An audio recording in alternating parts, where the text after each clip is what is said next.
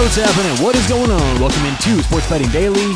How we doing out there on a Monday? Time for last week's picks recap like we do every Monday. Recap picks from last week, and then the first Monday of each month, we recap all the picks we've given out on the show. The last week of picks, last month of picks, year of picks, an entire show recap for all the picks. So we'll do that next Monday, which obviously is the first Monday of December. But today, let's go over last week's picks. Now, stay tuned. I've been teasing this for a while. Tomorrow on Tuesday, we will talk about the value of buying points, alternate lines, half points, buying on and off, all that different stuff. What are points worth? We'll talk about that tomorrow, so stay tuned. But today, let's go over last week's picks. Total picks last week, we gave out seven total picks. We went 4-3. Let's start off with Thanksgiving. We gave out that Thanksgiving parlay. Took a couple favorites, moneyline favorites, and we should have known. We talked about it. It was a little square. Wanted some action. That did not come in on Thanksgiving. So Thanksgiving parlay, we started 0-1.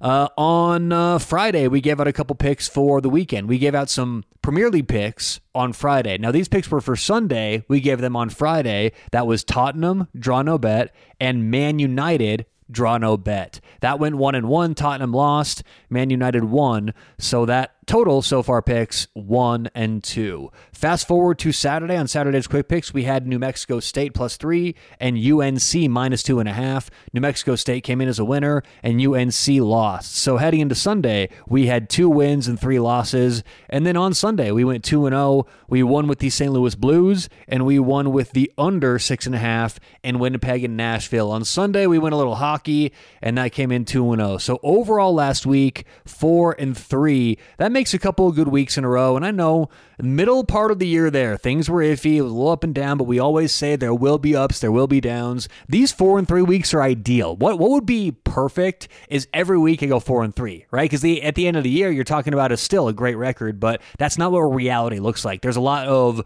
2-7s, and then there's a lot of 8-2s, right? So it's a lot more up and down than you may think. But this week, pretty even keel, 4-3 overall last week. So stay tuned. We'll have plenty of picks coming up this week as well. We're talking college football conference championships. NHL's in full swing. We got a lot of college basketball this week, so tons to go over still. Stay tuned for the picks. But overall, last week, 4-3 with our picks we gave on the show. So appreciate you listening. Good luck whatever you have going on today or tonight. Hope you catch some winners. We'll talk to you tomorrow right here on Sports Betting Daily.